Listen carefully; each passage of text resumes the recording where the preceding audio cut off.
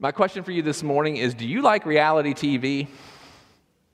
It's okay to raise your hand and acknowledge that you do. Do you like reality TV? Do y'all own a TV? It's all reality TV. Maybe, and if you don't want to raise your hand, that's okay. We can keep secrets in church. We know that you secretly watch shows. Maybe you have watched this show before. It's called Undercover Boss. Ever seen that show on TV before? Oh, now everyone's raising their hands, okay? Undercover Boss, if you've never seen it before, it's an interesting show. It's a reality show about real CEOs and senior executives who go undercover in their own corporate businesses to see how well their employees are managing the business for them.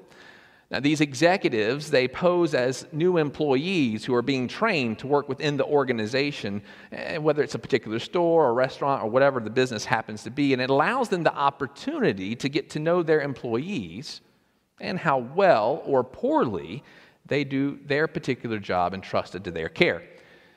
In addition, it allows them to have firsthand knowledge of what they can do to improve the day-to-day operations. But at the end of every episode, the CEO or the senior executive sets up a meeting with the employees that they have been working with.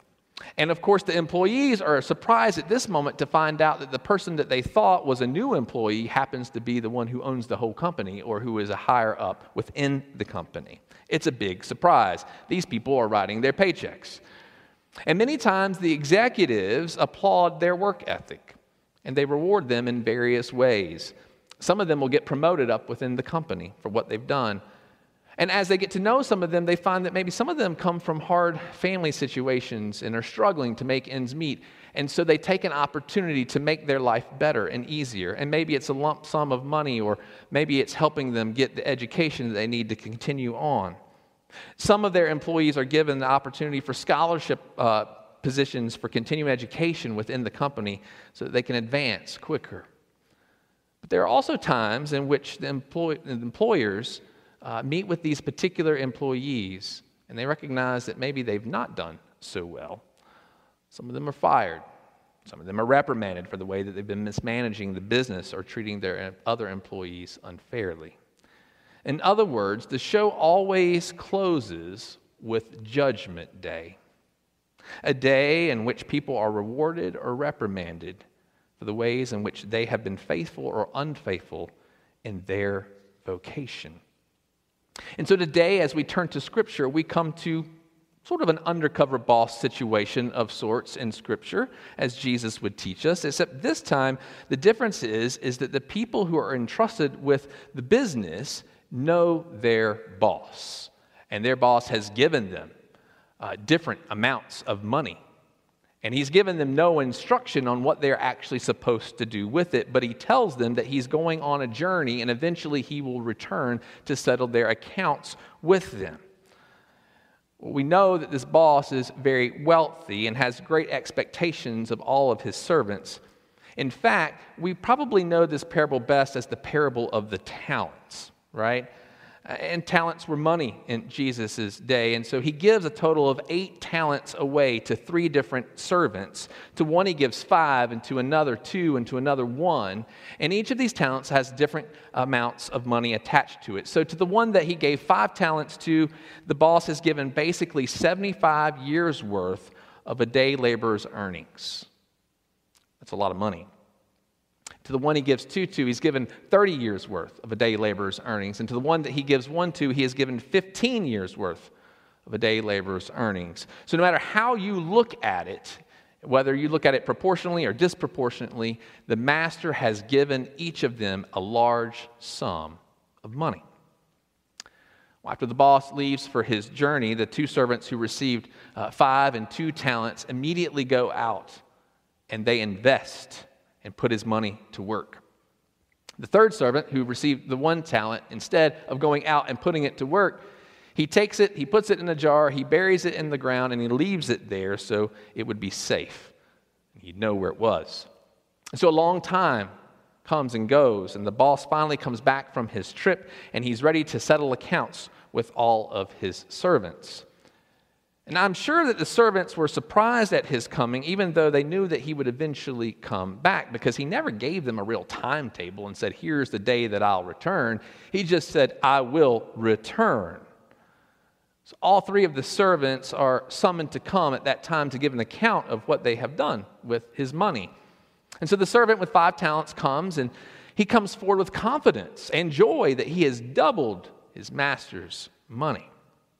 Likewise, the one who had been given 2 talents comes forward in the same manner and reports that he has also doubled what was given to him. And so the boss responds to them with delight and excitement. He says, well done, good and faithful servant. You have been faithful with a few things. I will put you in charge of many things. Come and share in your master's happiness.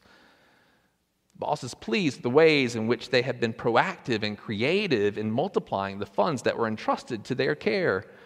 And he calls them good and faithful in their service, and he shares that he's going to give them both a promotion because they have proved themselves trustworthy and responsible. In addition, they are invited to come and to share in his happiness. So he has a banquet prepared for them to feast and to celebrate together. And then the third servant came, and he shared that he had hidden the 1 talent that was given to him. He'd put it in the ground in a safe place, and he chose to bury it so that he could give it back at the appropriate time, because he understood that his boss was a hard man with great expectations. So in fear of failure, he simply held on to it so that one day he could return it untouched. But the boss's demeanor changes.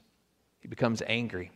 And he says to him, you wicked and lazy servant, you know that I have great expectations. You should have put my money on deposit with the bankers so that when I returned, I would have received it back with interest. So he ordered that his talent be taken away from him and given to the servant who had doubled his 5 talents. Whoever has been given more, whoever has will be given more, and they will have an abundance. Whoever does not have, even what they have will be taken from them. And throw that worthless servant outside into the darkness where there will be weeping and gnashing of teeth. We like stories with happy endings, right? This story doesn't end that way, does it?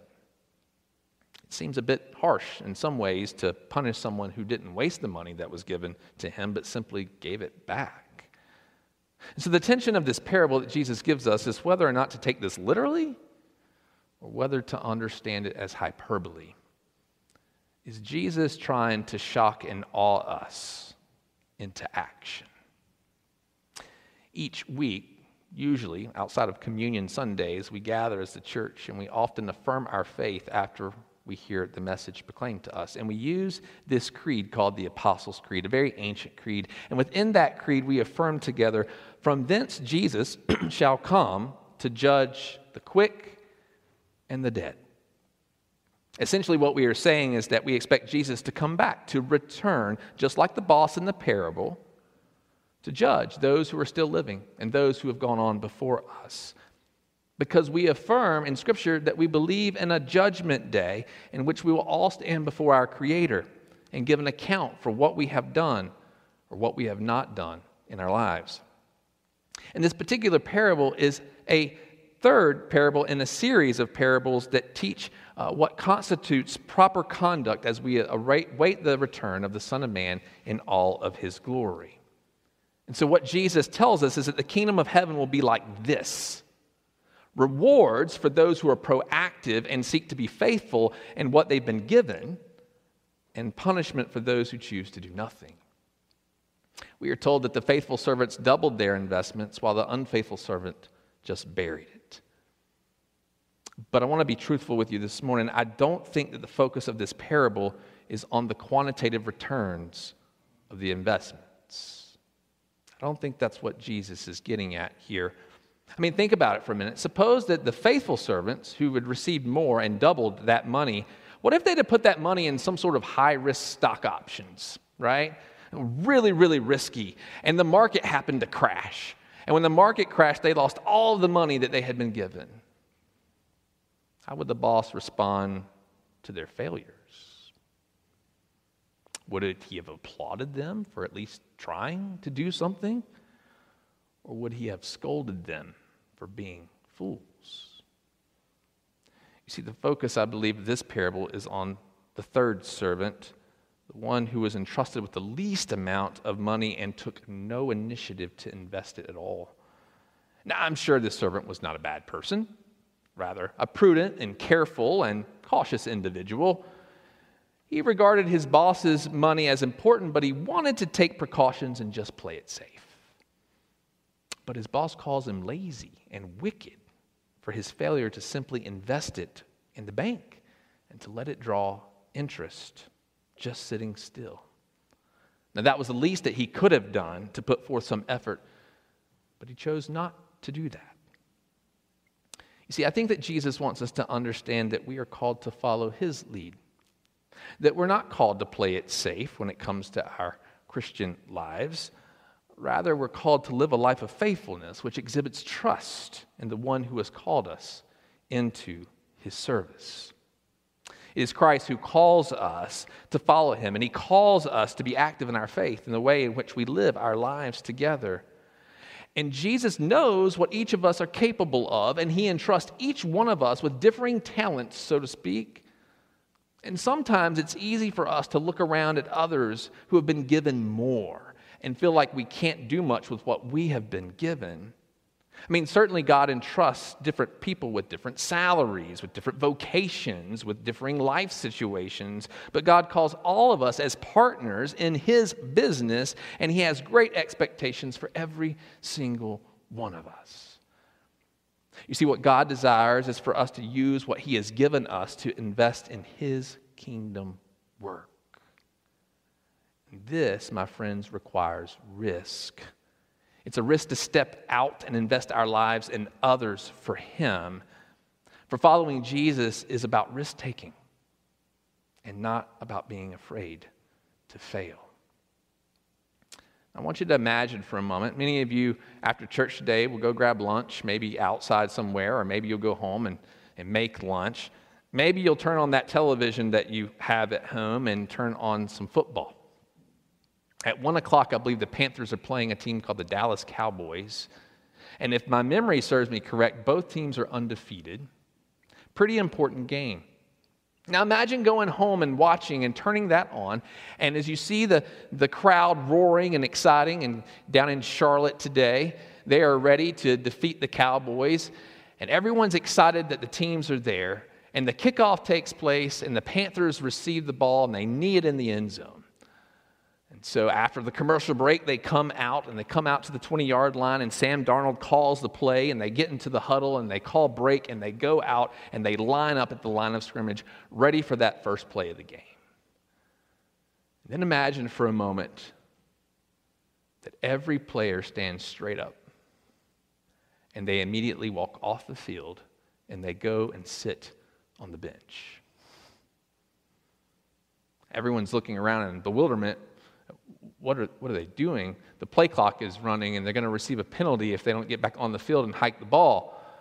And all of a sudden, all of the fans are yelling at them, booing them to get back onto the field. But it's almost like those players have forgotten who they are and what they've been called to do. And I'm sure if you're watching this live on TV, you're yelling at the TV screen, "Get out there, what are you doing? Coach, do something about this." But nobody moves. They just become idle observers. Now, I know that's not going to happen, but imagine if it did. Because if it did, it would kind of be like the church sometimes. It would be much like us being called by God to live for him by loving and serving our neighbors. It would be like coming to practice, to church, where we learn and grow together in our faith, and then we're sent out into the world to practice and to do the things that we hear and learn from God. But rather than following the game plan and being prepared to go, we just decide that we're going to sit on the bench and be inactive participants in the game. It's almost like we've forgotten who we are and what we've been called to do. That would be burying our talents, I suppose. You see, I believe that the greatest risk of all is not risking anything in life. It's not caring enough about anything beyond ourselves to invest our lives in, or to invest our resources in, or to invest our hearts in. The greatest risk is playing it safe. It's being too cautious, being too prudent. This is laziness or slothfulness. And in fact, the church has identified slothfulness as being one of the 7 deadliest sins that we can commit. Doing nothing, not caring, being apathetic, doing nothing out of love, not to live up to the calling and the potential of our calling in Jesus Christ. You see, Jesus has little patience for laziness, for slothfulness, because he commands us to let our light shine, not to hide it under a bowl. He commands us to be the salt of the earth. Salt is no good if it loses its saltiness. He calls us to trust him, not to fear him. Serving our Savior with the talents that he has given us should be a joyful thing. It should be a life-giving thing. It should not be a burden or an annoyance for us. And if we understand God rightly, then we should know that he doesn't place unreasonable expectations and burdens upon us, but gives us freedom to take initiative in our life of faith together. You see, I'm convinced of this. If those other 2 servants had taken that money and invested them in high-risk stock options, and if the market had crashed and they had lost everything that their master had given them, I am confident that that master would have been gracious towards them because they made a conscious and calculated effort to do something with it. But here's the good news. Our master is Almighty God.